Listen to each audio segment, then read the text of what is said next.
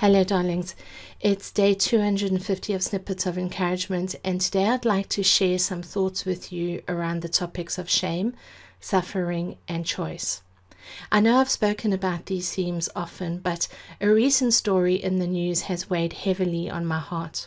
I read in the news this week about Noah Pothoven, a 17-year-old Dutch girl who was recently legally euthanized. If you're not familiar with her story, Noah was a physically healthy teenager who found the pain of living too unbearable, and she applied for legal euthanasia. The downward spiral began for her when she was sexually assaulted at 11 years of age and then raped by 2 men at 14. She held this shame within and never spoke about it, falling further and further into depression, PTSD, and developing anorexia.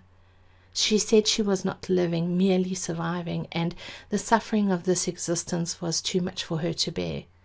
My heart feels deeply saddened for Noah and her family, and honestly, I have such mixed feelings about this. I don't want to place myself in a situation where I'm commenting on her life and choices because I'm as far removed from them as I am from Antarctica. However, if you've listened to these snippets, you will know about some of my life experiences and why I believe that all of us can heal from any trauma in life. We can rise out of despair and depression, and we can find joy. But to do so, we have to choose this. For some, it's not a thought or choice they have to struggle with. It's an effortless, almost unconscious decision. For others, such as Noah, it's a struggle virtually to the death for them, to find that spark of hope or joy to hold on to. What struck me so profoundly in her story was how she lived in the silence of shame after her sexual abuse and rape. On day 165, I shared my personal story of sexual abuse and dealing with shame. Brené Brown says, shame corrodes the very part of us that believes we are capable of change. Think about that for a moment. There is a part of us, let's call it our hope or joy or life center, that believes we are capable of change, and yet shame attacks that part of us and destroys us. Have you ever seen a car that's badly corroded by rust? If you've driven in one, you may even have feared for your life. As a little kid, my mom had a Ford Anglia that was so rusted where the passenger seat used to be that there was only a massive hole in the floorboard. My mom would place me in the back seat and I'd watch the road speeding by through the hole, imagining that at any moment I'd fall through and disappear forever. Perhaps that's what shame can do to us. The hole within becomes so vacuous, it pulls us further and further in until death appears as an ideal solution. This is when our pain has gone beyond suffering and is now torment.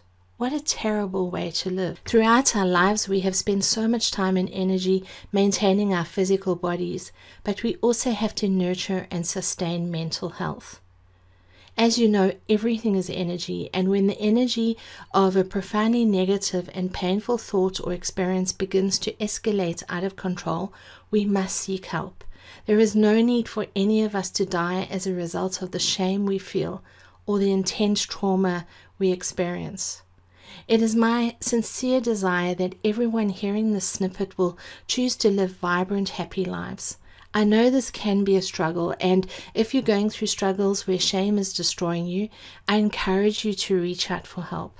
Please know that it is possible to heal yourself, and it is possible to thrive in your life, regardless of how broken you may feel. I am a living testament to this fact. Don't allow shame to corrode you or kill you.